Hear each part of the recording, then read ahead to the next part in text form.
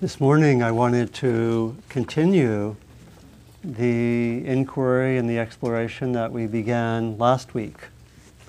Last week we looked generally at the core teaching called the teaching of the three characteristics of experience, or the three characteristics of phenomena, which point to three areas of focus in practice. And these are looking at impermanence, looking at the nature of dukkha, usually translated suffering, and looking at the nature of the self.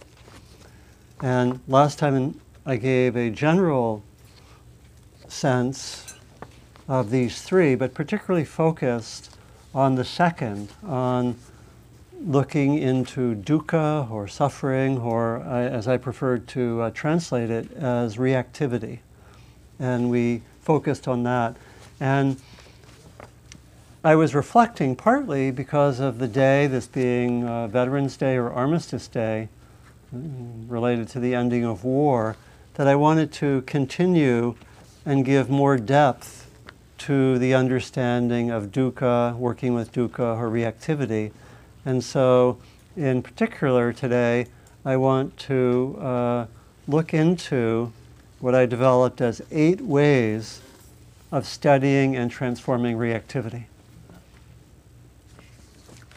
More tools than you thought you needed, perhaps.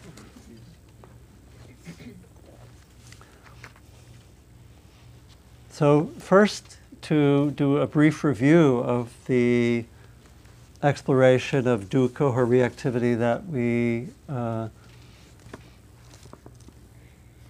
engaged in last time. And we can start really with the statement by the Buddha at one point in his teachings where he said, "I have taught dukkha and the end of dukkha. That is the nature of my teaching." And that's the focus.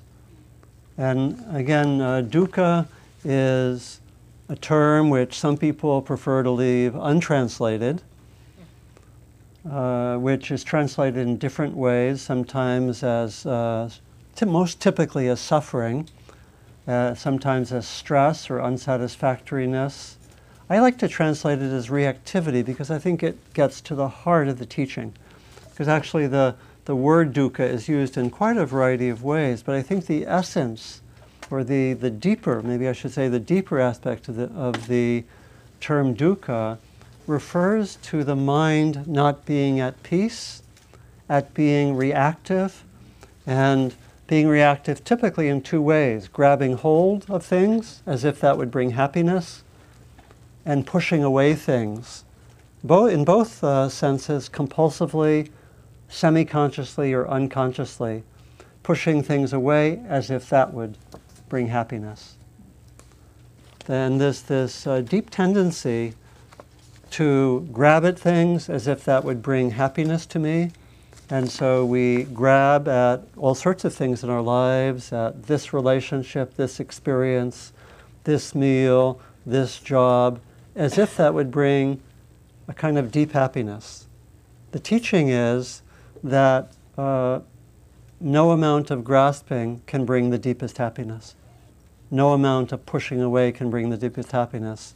Of course, work, relationships, stability of home, of being connected with the land, etc., can be quite important for happiness, but in themselves, none of those is lasting.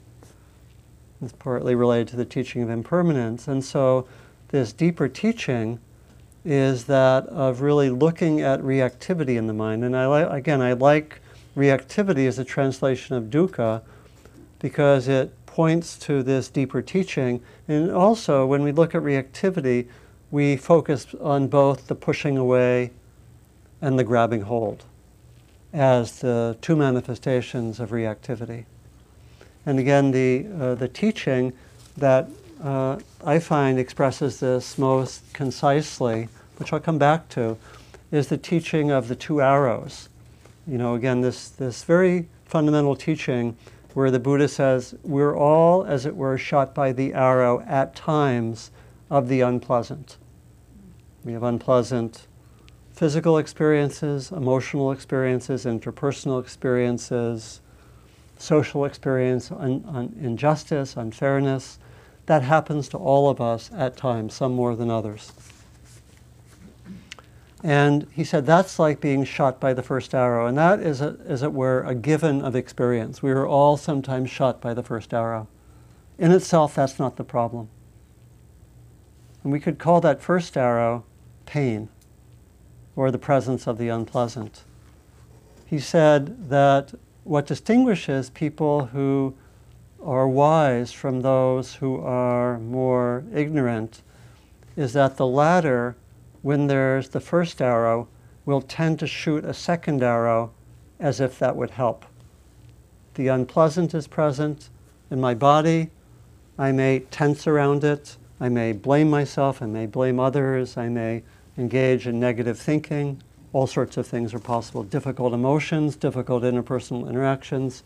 I may be reactive. I can judge myself, blame others, become depressed, tell myself scary stories. We know all of that, right? That, the Buddha said, is shooting the second arrow. And this is particularly helpful because we can say that the first arrow we could call pain, the second arrow we could call suffering. The second arrow is dukkha. In the sense, the first arrow is a given at times. The second arrow, the shooting of the second arrow, can be ended. The second arrow, we might say, is unnecessary, contributes to unnecessary pain. And this is the focus of practice. This is the focus, and it's right at the center of our practice. And again, I sometimes like to summarize our practice and say that the center of our practice is becoming responsive rather than reactive. And that responsiveness has to do with being present, being mindful, having love and compassion, and being wise. Responsiveness has all of those qualities. Reactivity has none. And so this is a way to point to the center of our practice. Last time we offered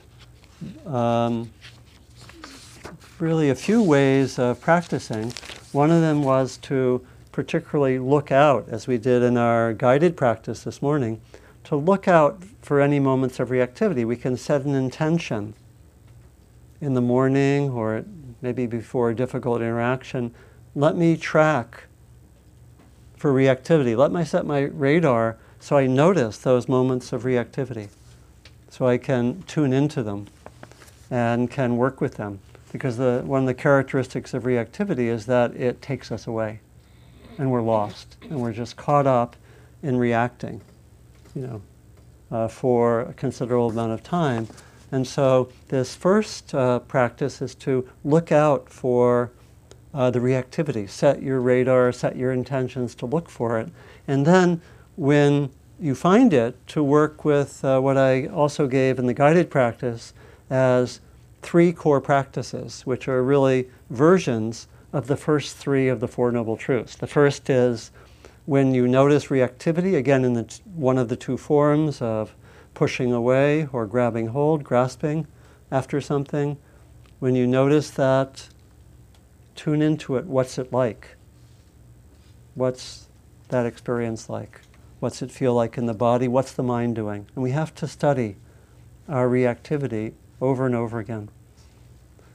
Last time I was joking that this is actually right at the center of our practice, but we don't make it quite so central in our promotional materials. Here, learn how to meditate. You will learn how to be very often with unpleasant experiences. Our promotional material seems to suggest that we are moving towards understanding, wisdom, compassion. But we don't always tell you the journey that it may take to have those qualities be mature, which is a lot of hanging out with reactivity. So we hang out with it, we learn about it. The purpose of going more deeply into it and learning about it is especially to inform us so that we can increasingly notice the reactivity as soon as possible after it occurs so that we can respond to it. One of the hallmarks of reactivity is that it's not that we don't notice that we're being reactive. We're just lost in it. And so the training is to help us notice it as soon as possible so we're lost in it a minimum of the time. The second practice was to then look, when we're in touch with the reactivity, can we have a sense of I'm grasping after something or I'm pushing away something? You know, if I'm sitting here and I have some shoulder unpleasantness and I notice, oh, I'm grasping, oh, I had the assumption that would not occur. My plan for my meditation was pleasant, calm, no shoulder pain. And look what happened.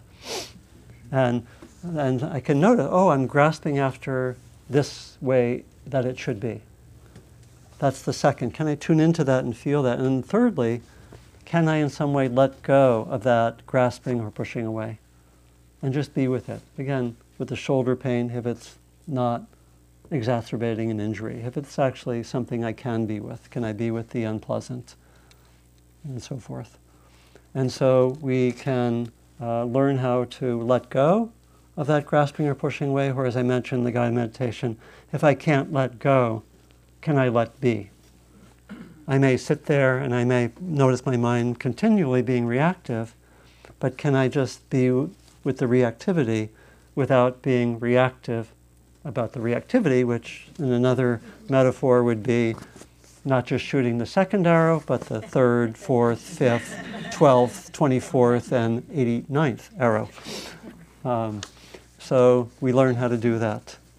And I was interested, and I got excited yesterday. I said, oh, are there these many ways? And I came up with 8 ways of studying and transforming reactivity, even somewhat beyond what I just mentioned. And I wanted to present those. And I was partly inspired to explore this, partly because of today being the anniversary of the ending of the First World War, which we've, again, sometimes it's called Armistice Day, sometimes Veterans Day. But I was thinking about the ending of war, because we could really interpret transforming reactivity and ending reactivity as, in a way, the ending of war, whether it's inner war or interpersonal war or war between groups or nations. And as those of you who've heard me often know, I'm very interested in the connections in terms of our practice and in terms of looking at reactivity between how reactivity is there at the inner level, at the level of our own being, our own inner experience, how it's there interpersonally, and how it's there in terms of social occurrences. And we can really see in many ways a lot of our difficulties in interactions as well as social issues as at their core related to this theme of reactivity.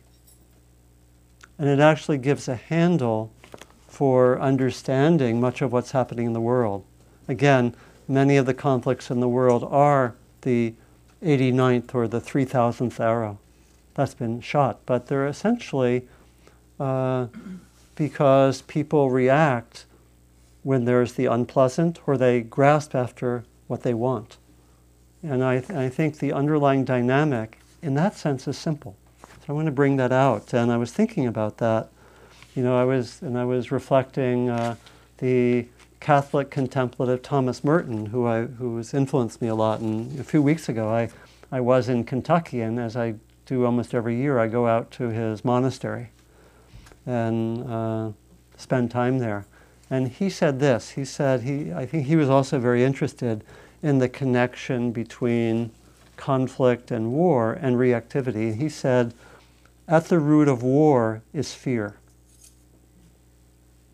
not so much the fear that humans have of one another, but the fear that they have of everything. It is not merely that they do not trust one another, they do not even trust themselves. They're basically lost. And he talked about how, in conflicts there is projection. We project onto each other. We create scapegoats. We create enemies, again, through an action of reactivity. When we have created for ourselves a suitable enemy, a scapegoat, we invest in that scapegoat all the evil in the world. The enemy is the cause of every wrong, the fomenter of all conflict. If he only can be destroyed, all conflict will cease. Evil will be done with. There will be no more war. So we externalize in those kind of conflicts. We see the problem as outside. We talk about an axis of evil, where we locate problems elsewhere. And we can see this, again, we can see this in an inner way, interpersonally, and in the world. The foreign journalist Robert Fisk, who writes for the London Independent, says that war is the total failure of the human spirit.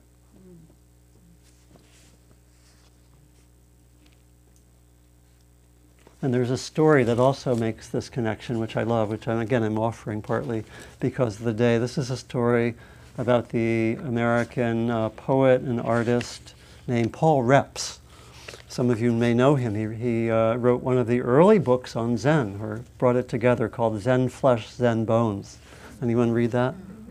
That had a lot of the early Zen koans, haikus. I know it was one of the first books I ever read about Zen. And he made a trip to, he was in Japan, and he had plans to visit a Zen master in Korea. And he went to the passport office in Japan to apply for his visa, but was informed that the request was denied due to the war that had just broken out in Korea. This was in the early 1950s. Rep sat down in the waiting area. He had come thousands of miles with the plans to study with this Korean teacher. He was frustrated and disappointed. What did he do? He practiced what he practiced. He went into his bag and brought out a thermos and poured himself a cup of tea. With a calm and focused mind, he watched the tea rising and dissolving into the air. He smelled the fragrance. In other words, he came back to the present moment and let go of his reactivity. He tasted the tea and enjoyed its warmth and wetness. Finishing his tea, he put his cup back on his thermos, put his thermos in his bag, and pulled out a pen and paper upon which he wrote a haiku poem. Mindfully, he walked back to the clerk behind the counter, bowed, and presented him with his poem and his passport. The clerk read it and looked deeply into Paul Rep's eyes. Smiling, he bowed with respect, picked up his visa, and stamped him with a passport to Korea. Here was the poem. Drinking a cup of tea, I stopped the war.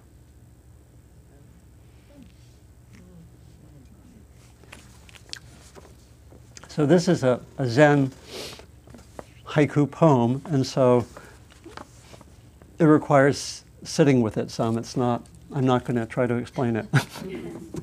But it's related to this theme of, we could say, transforming reactivity is the ending of war. So I have explained it, actually.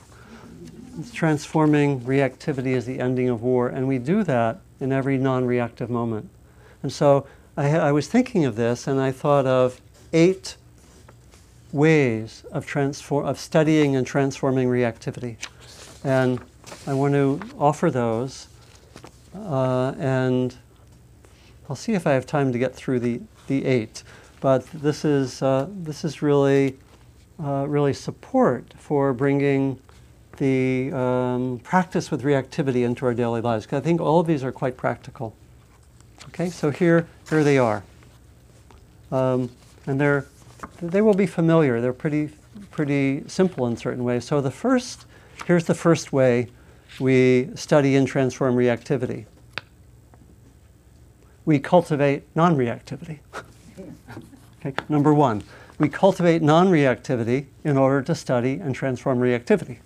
So we need some tools to study and transform reactivity. So we have to cultivate non-reactivity. So we cultivate that in ways that are familiar to all of us. We cultivate mindfulness, which is, in its essence, non-reactive. Mindfulness of reactivity is not reactive, right? Mindfulness of anger is not angry. Mindfulness of grasping is not grasping. We cultivate that quality of mindfulness. We cultivate qualities of the heart. We cultivate heart practices which help us to be non-reactive. And I'll come back to that. We cultivate metta, or loving kindness, or compassion, ways that the heart can be at rest. We practice with those. We keep on developing those. We develop ways that we can ground and center in the body so that the body can be increasingly non-reactive itself. We develop in speech practice. We develop in ethics. You know, I'm not going to go so much into it, but a lot of the skill in being non-reactivity has to be translated into how we talk. How do you talk to someone when you get reactivity coming at you? How do you work in an inner way? How do you speak? There's a lot there. You know, we sometimes have looked into that over weeks, and again, I often teach retreats on that theme. It's a big theme. You know, we learn how to be skillful with conflict. We may, if we're interested in bringing this into the social realm, we may develop skill in nonviolence, which is a form of bringing non-reactivity into action. You know, as in the teachings of Gandhi and King. So that's number one. Cultivate non-reactivity. Number two, we study and learn about our main forms of reactivity. So we actually, again, when we practice and we set our radar to look at reactivity, what we're essentially doing is we're saying, I want to really study and learn about my own forms of reactivity. And so we get very familiar with the top 5 or the top 10. It can be helpful to actually draw up a list. Here are my 5 main forms of reactivity. Get really familiar with them. We become experts in our own reactivity. Again, not in the promotional literature necessarily. But this is so crucial. We get to be really experts. My 5 main ways that I lose it. Wonderful. Wonderful, because when we're familiar with that, again, all this is in the service of not getting caught and lost in the reactivity. You become an expert on your own reactivity, and then in the next time it comes, oh, there it is, there's number 3. And you don't get caught in it, and you have further tools to help you respond, you know, which are some of what I'm going to talk about as numbers 3 through 8 in my list of ways of studying and transforming reactivity. So we have to really know our forms of reactivity in detail. What's my typical negative storyline?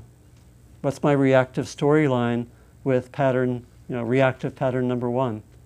You know, it might be to know here, oh, I have very strong tendencies to go to self-judgment, or to go to blaming of other, or, you know, blaming of partner for not keeping agreement may be significant reactive pattern number 3. I'm interested. I think every relationship has its dysfunctional reactive syndrome.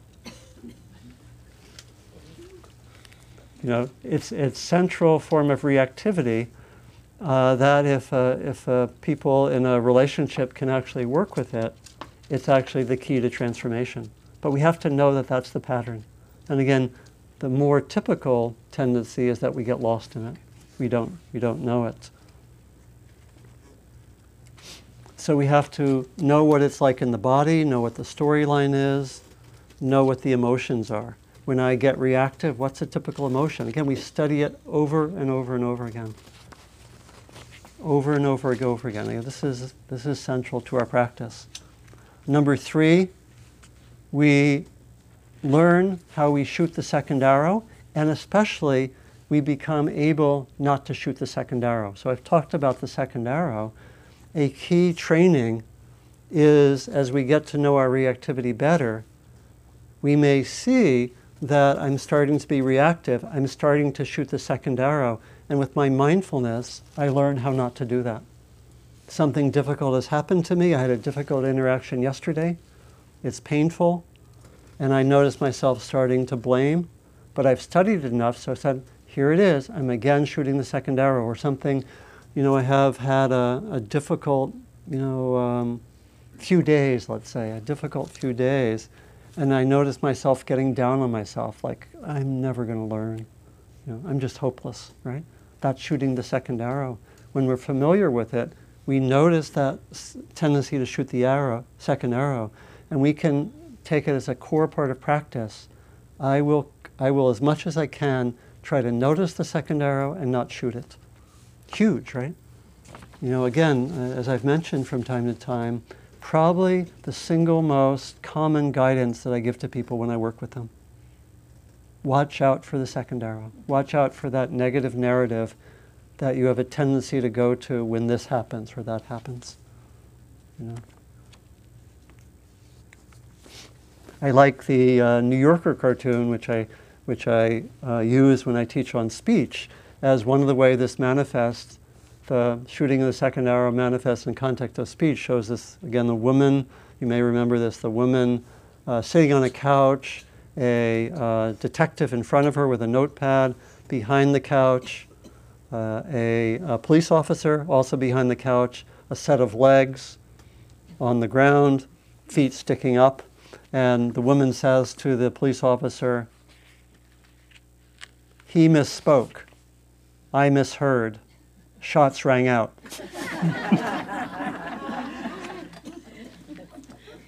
So, second arrow, bang, right? So we want to study those. And if either of those people would have had the practice, honey, I'm feeling a tendency to shoot the second arrow, and I'm not going to do it. Oh, thank you for intervening. This prevents the detective and the police officer from coming to our house and us ending up in a New Yorker cartoon. So we can do that, and it's also, I think we can see how, just again, looking at the world, so much of the nature of conflicts has to do with shooting the second arrow. And again, continuing and continuing and continuing. And it's not easy, right? Because think of one of the most intense conflicts, which is the Middle East, happening Israel and Palestine. And essentially you have deep, deep pain that is unable to be cared for. I often think of the core dynamic in the Middle East. You have two traumatized people who are caught in their trauma, right? At least, a lot of the leaders, a lot of the population. How do you get out of that? Because when one's caught in trauma, one's caught in one's reactivity. You get triggered over and over again very easily. And the triggering, it's interesting, we use the word trigger in psychological terms, but it's also points to the military aspect, the aspect of violence.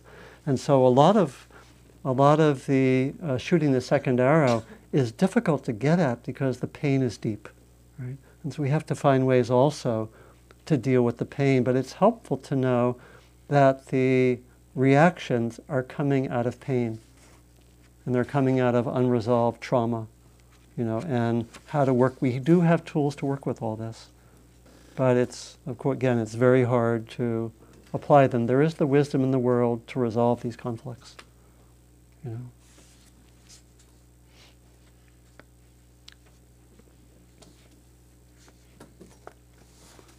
The Buddha from the Dhammapada, violence never ceases through hatred. It is only through love that it ceases. This is an ancient law. Again, it's really saying reactivity never ends with reactivity. Even though in certain situations where one side has more strength, it can look like it ends. But wherever there's injustice, things never really end, right? You can have temporary peace because of one side is stronger, but it's not a true solution. You know, the reactivity is still there, and it will keep on going until something is really resolved. And so we can see that sort of unresolved trauma in a lot of the conflicts in our society. You can think of something like racism. You know, it's, you know, centuries of trauma that were not fully treated. Think of slavery, Jim Crow, not really dealt with in a full way, dealt with partially, right? And so the reactivity, the fear, and all of that is still there. You know, and again, we know how to work with this, but we don't always have the will or the skill to work with this. So that's a third, that's a big area. And I think of, I'll come back to this other point. A fourth way that we work with transforming or studying and transforming reactivity is connected with this model, which I like a lot, which I've used quite often in this class, which is the model of the ladder of inference. Do you remember? Some of you remember that. I brought in a little model of it here because I didn't ask for PowerPoints this morning. So this is the old-fashioned way of doing graphics. You know, and so I'll be very brief with this, but the ladder of inference is a very nice model which comes from the field of organizational development, and it shows this ladder, and at the bottom of the ladder you have more direct experience and data. So this was a model that says we have, this is really a model of how we move from experience and what we might call raw data to more levels of generalization and abstraction, you know, and views. And so at the bottom we have like an infinite amount of possible data. At this given moment there's an infinite amount of data that's available to you. All of you are devotedly listening with bated breath to my every word, but you could be thinking about the past, you could be thinking about lunch, you could be staring at your neighbor's socks and seeing if you want to ask the person where the socks were bought, you know, and then thinking, instead of listening to me about the ladder of inference, you're thinking about, maybe you should go shopping right after the class, and maybe this is the right time to get socks, and but no, maybe that person's socks actually look nicer, you know. So we could go an infinite number of directions, and in actuality, we choose out of the infinite pool of available data, we choose a small amount where we actually focus. You know, here again, you have infinite amount of data. You choose to focus on my words, with complete concentration and focus, surely. You know, and then out of that, as we go up the ladder, then we focus on certain things, and then we give meaning to some of them. You might listen to this and say, "Oh, yeah, I should really put that into practice," or you say, "That's not right." You know, we give meaning to it. And then we might give meaning to something and decide on make some assumption or come with some action plan. I might say, I really want to practice with reactivity next week and maybe for the rest of my life. Yes. Okay, I'm on. Yeah. And you might find meaning in that way. And so this is a very simple model of how, and it's really pointing to a basic way that our minds work. We have an infinite pool of data. Out of that, we select certain out. We find meaning in a certain way. We make assumptions, draw conclusions, make plans for action, and so forth. This is quite normal. Now, one of the interesting things is that when we're reactive, we go up the ladder. And this is a description of both skillful use of abstraction and generalization. I might say, "Oh yeah, I really want to practice with reactivity," and especially those two first ways to practice. You might make a conclusion there. That would be skillful. Unskillful actions also happen often, and I like I like the example that Sylvia once gave. Remember, where she was wanting to do a retreat at the Zen center. She calls up and asks for the appointment. The person says the person in charge of reservations to do a retreat isn't here. Can you call back later? Calls back later. Oh, that person's out. Call back tomorrow. She calls back the next day. And, the person in charge of reservations is caught in traffic. You have to call back again. And Sylvia says, well, I guess I'm not supposed to do the retreat then. She's gone up the ladder, right? And the Zen person at the switchboard says, no, I think it simply means that this person is not here.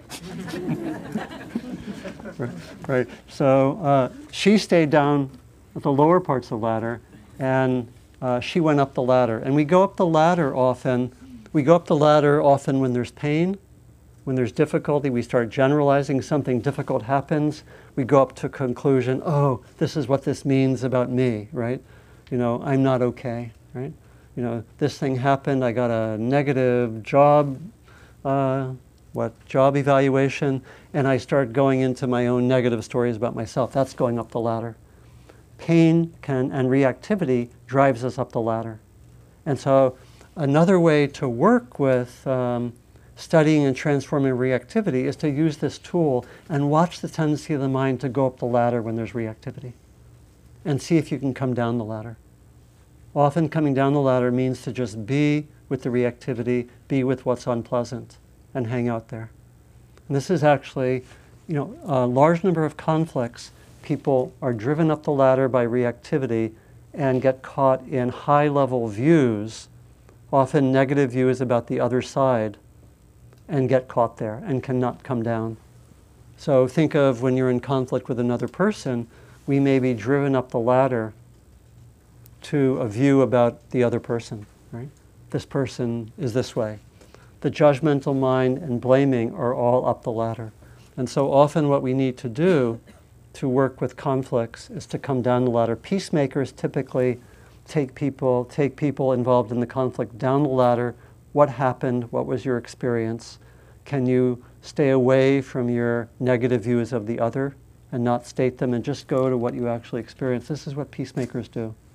Thich Nhat Hanh says peacemakers bring the suffering of one side to the other side and vice versa. They bring the sides actually down the ladder. There's a beautiful statement from James Baldwin once said, I imagine that one of the reasons that people cling to their hates so stubbornly is because they sense once hate is gone, they will be forced to deal with pain. Right? So pain drives people up to hatred, to views, to all sorts of things. So again, a very beautiful area of our practice is to watch the tendency of the mind to go up the ladder when there's reactivity. I think the new movie Bridge of Spies is a good illustration of this process, and the star guy kept it down and didn't let the process go up the ladder. Right. So a film, Bridge of Spies, referred to where there's like a skillful intervener prevents that going up the ladder. Again, this is in itself neutral. We can go up the ladder skillfully, we can go up the ladder unskillfully, but reactivity will tend to draw us up the ladder, tend to bring us up the ladder unskillfully. And it really is related to the fifth point, which is that with reactivity, we're typically lost and on automatic. We are caught in our reactivity, and so we need ways to get unlost and come back to balance. We need to, with our mindfulness, know I'm lost. Because actually, a lot of the times when we're lost, we're not 100% lost, we're like 95% lost. And that 5% is saying, Donald, you're lost.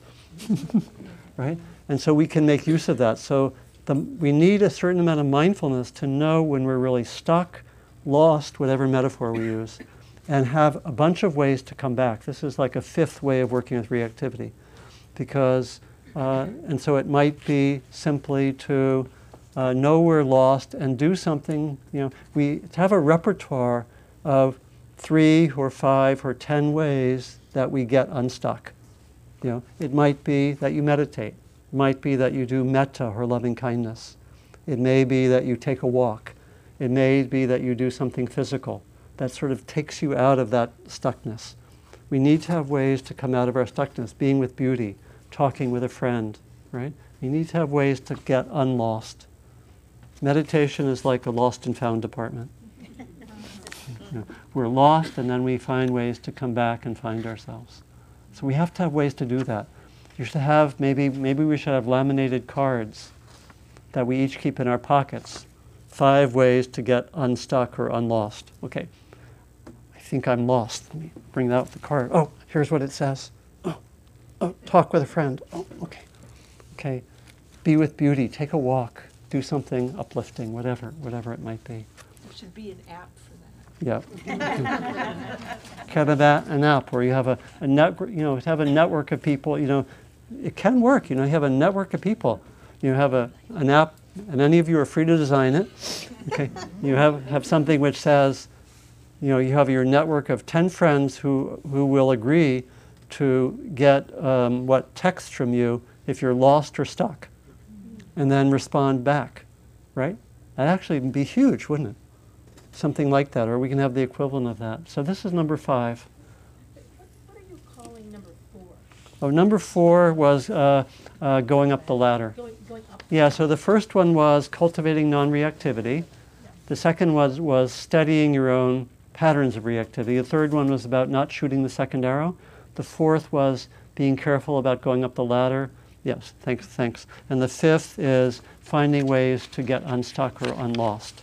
Okay, I'm going to go somewhat quickly through the last 3 so we can have time to talk together, because I know a lot of you how many of you were practicing with reactivity in the last week? Yeah, so we want to hear some of these stories. Okay, so I'll be brief. Maybe I'll need to do a little bit more detail next time. So number 6, when we're reactive, we're not in our hearts.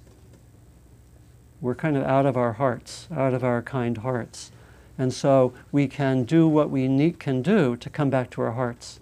You can think of it when we're judgmental in a relationship, when we're blaming, there's no empathy, we're not in our hearts, we're polarized with another person. Same thing when we're reactive. When we're reactive, we're just kind of on automatic and we're out of our awakened kind hearts.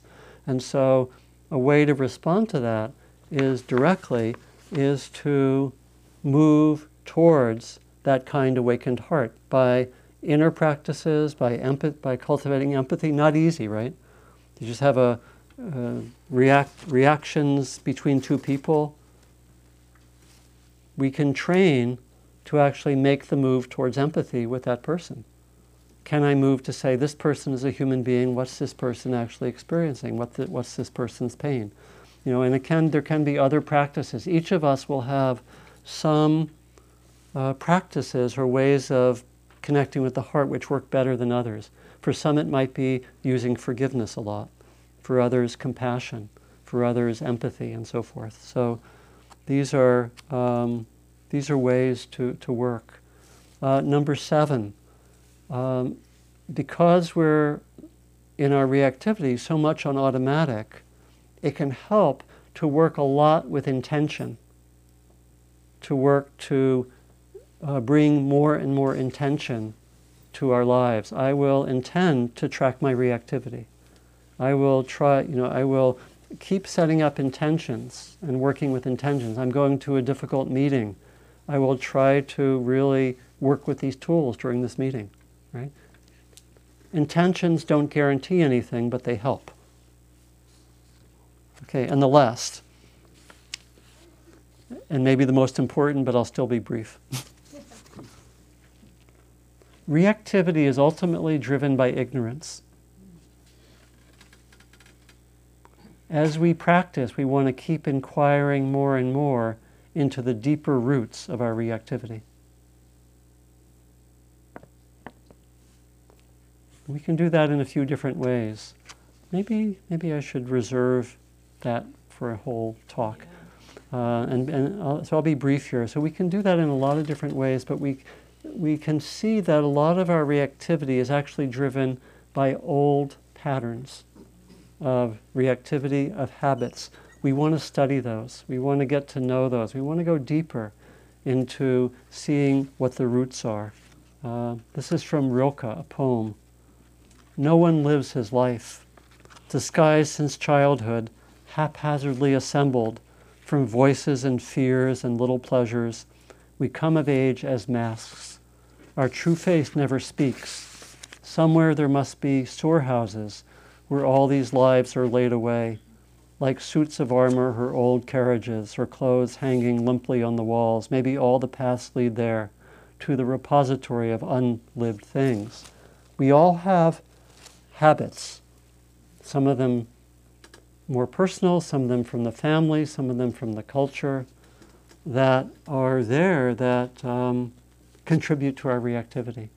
Some of them we can investigate psychologically, some of them by looking at social conditioning, some of them we look at by looking at the very nature of the self and how and we can keep on going more deeply with this.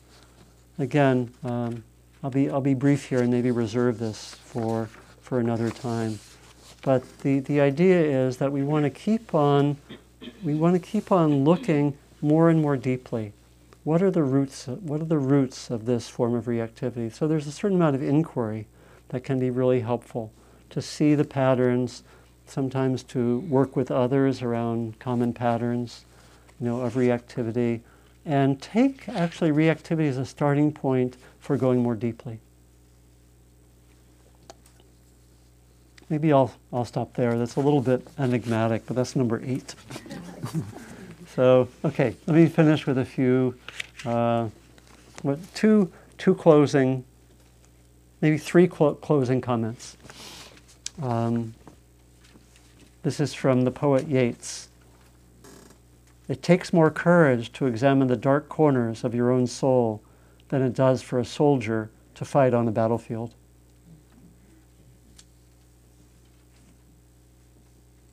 And second is from the Buddha. It's actually repeating what I said earlier, really pointing to the center of our practice as working with reactivity, which again I'm giving as a translation of dukkha. The Buddha says, I have taught one thing and one thing only, dukkha and the cessation of dukkha. And then the last is from the Persian poet Hafiz. This is called To Build a Swing. You carry all the ingredients to turn your life into a nightmare. Don't mix them.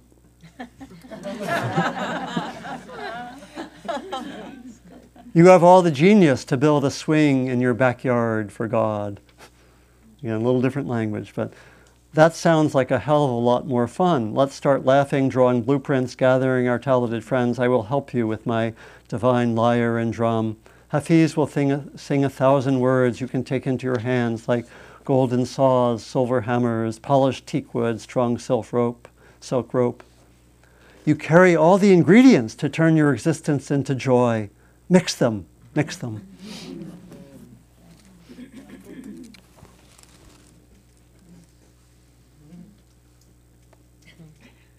So that's it.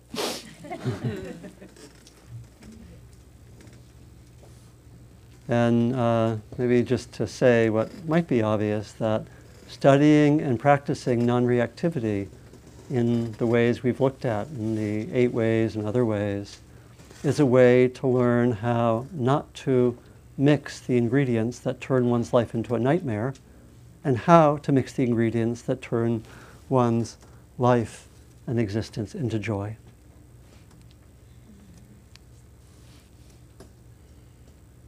So thank you for your attention, and we can open things up to any conversation or discussion, questions. And we'll use a mic, so. Okay.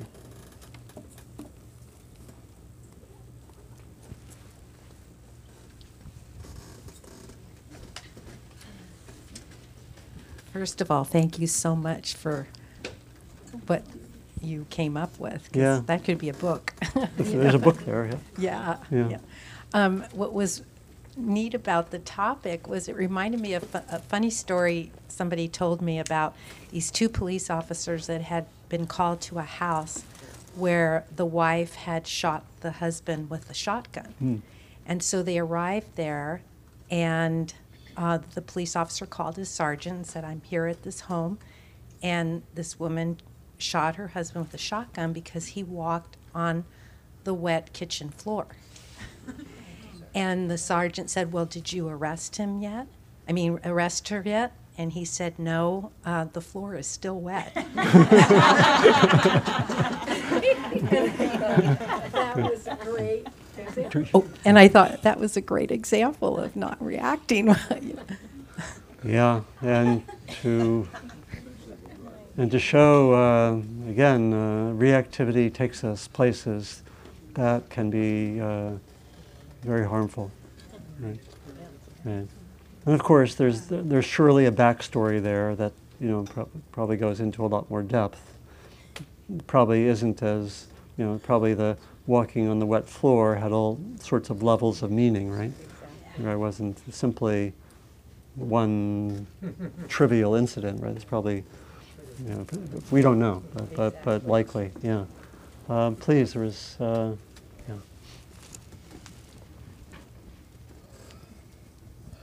Thank you very much. You're welcome. I was thinking about what really hit me was 8. And when you said ignorance, I was thinking, I had done a lot of work on the old tapes I grew up with. Yeah. And then I packaged them away and put them away.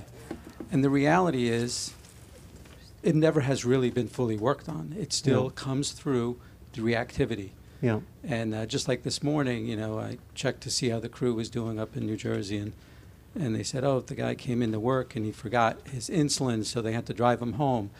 And I was thinking, well, why didn't they just drop him home and go back to work? And I'm reacting. Yeah. You should have done better. Yeah. And that's an old tape. Yeah. And those are my defects that still come up. And this is a great tool. There's to know what my problem areas are. Yeah. Reactivity. Yeah. And that's because I wasn't ready for it. When it came, I just went right to react. Right. And just having the pause, just taking that time to pause, right. doesn't quite do it, because I'm still not ready to comprehend some of those patterns. But now I have some tools, which I've been using. Yeah, great. Yeah, and one thing I didn't mention, this could be a ninth, would be actually pay a lot of attention to minor reactivity. I think that we actually can learn there because they're actually not, it's not so intense. But the dynamics are exactly the same. Pay attention, again, for some of us, reactivity while driving may be not minor. But for some of us it might be, or it might be moderate. And we can actually, when we study reactivity a lot with where it's not quite so intense, it helps train us for when it's more intense.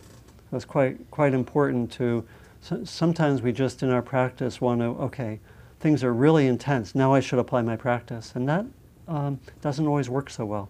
It really helps to give attention to the lesser kinds of reactivity. Maybe just one other small point I wanted to bring out from your point. I didn't really clarify this earlier, but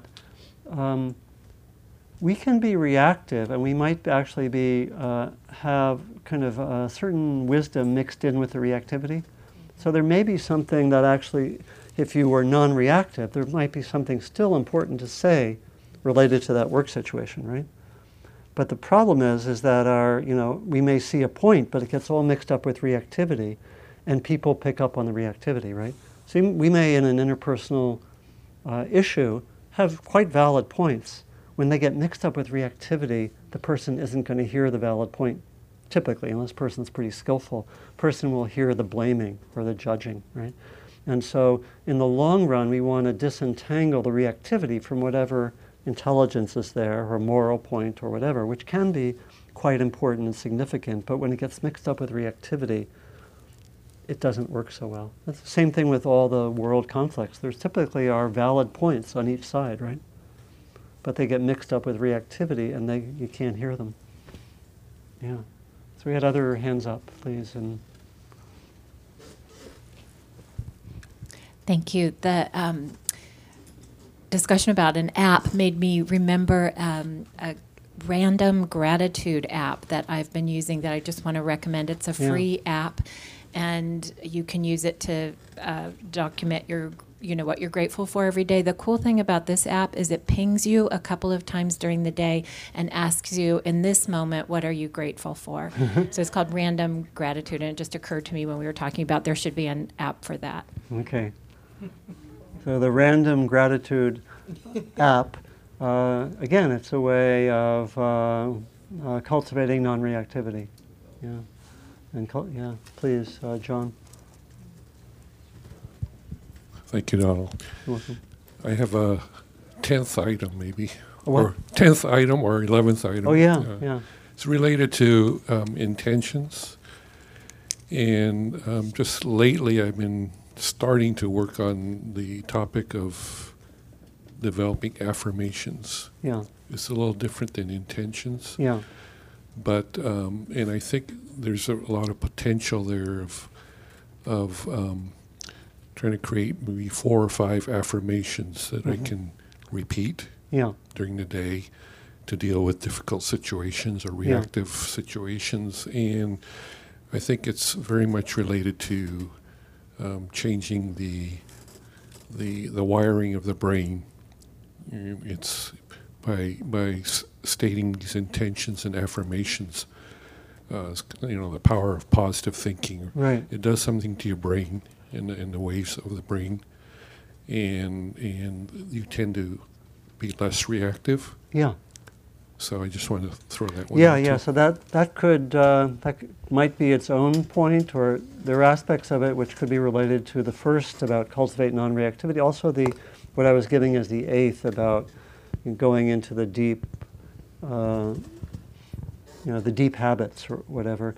Part of the transformation of the deep habits would be to develop other ways of doing things, and they could appear as affirmations or just the kind of wisdom that you hold. It might be like with your situation, with a work situation, it might be, when a conflict arises at work, I will cultivate empathy.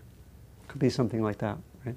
Right, and it's really a wisdom expression that and we could repeat it in a way that would actually tend to support our putting it into practice. So I think it would be, really could fit under a few of these or be its own, but it would be it's really part of how we transform deep patterns, deep habitual patterns. Yeah. Marty, please. I lost my wallet on my way to New York, and which meant I didn't have my ID. I couldn't rent a car in my own name because I had no ID, and various things. So in retrospect, what I practiced during this whole unfolding of this unfortunate circumstance was gratitude for the things that did go right. My husband was with me, so the car rental could be changed into his name. And that meant that I didn't have to do any of the driving this weekend, which was, I was already in a very stressful situation. It was for the memorial celebration of my father's life, and I was very glad that I didn't have to be driving in New York traffic. And my friend who lives with us was able to overnight mail my passport to me so that I could get back to California and had ID. So, it kind of went on and on from there, finding the things that I could be grateful for in the help that came my way in dealing with a difficult situation that everybody encounters one way or one time or another. So maybe gratitude practice is something to put in here as well. Gratitude practice, but also it sounds like the starting point was really recognize this as a really difficult situation. How can I not be caught in reactivity? Whatever, self-blaming. Just going the whole way with that one, right? So what is this? It's like asking yourself, what is a skillful way for me to be with this situation, which is very difficult, without reactivity, right? And gratitude was what came to you, right? And sounds very skillful. And how many of us would have that presence of mind? It's very. And it only took me a half an hour at DMV to get my temporary driver's license. Yeah, thank you. It's a great story, and you also in the process reached some deep understandings about the transiency of identity.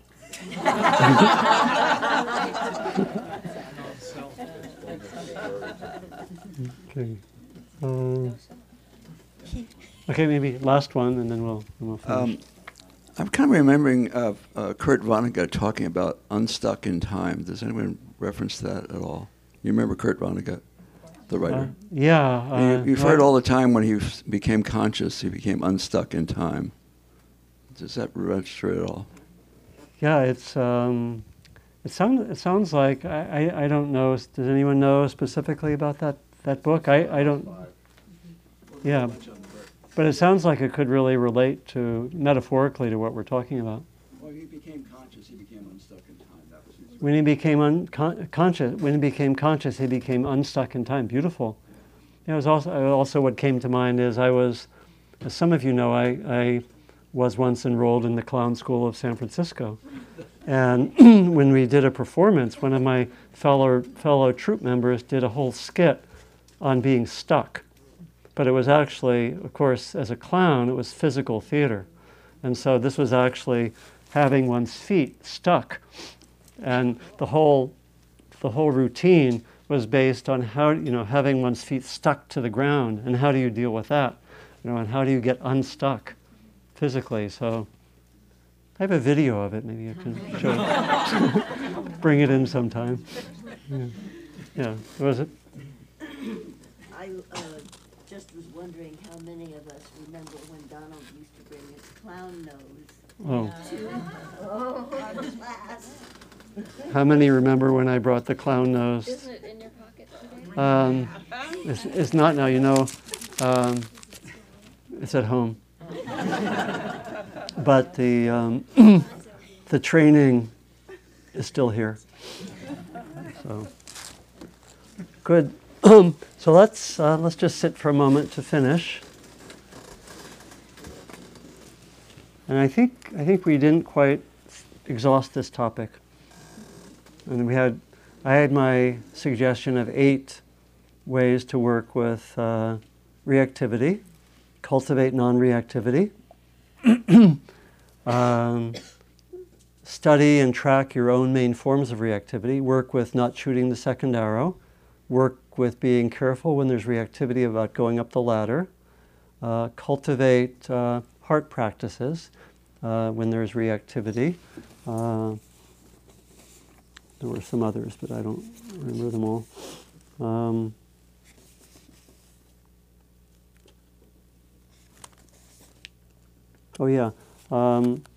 Have a few ways of knowing when have ways of coming back when you're lost or stuck. That was number 5. Number 6 was coming back to the hearts. Working with intention was number 7. And then keep on looking into the deeper roots of the reactivity was number 8. And then we had some further suggestions. So just see which of those or something else that may have been energizing for you that came this morning. And see what intentions you have coming out of our morning.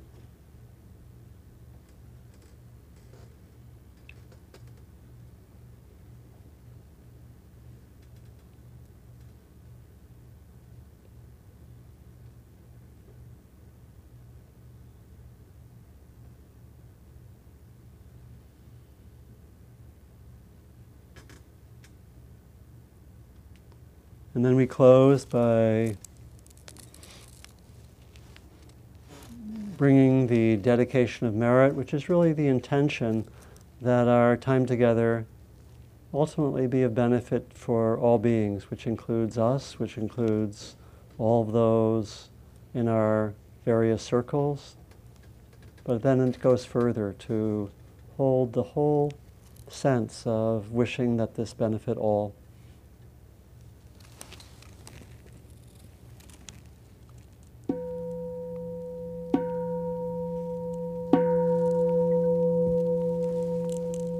So have a wonderful next few weeks, Thanksgiving, and I'll see you in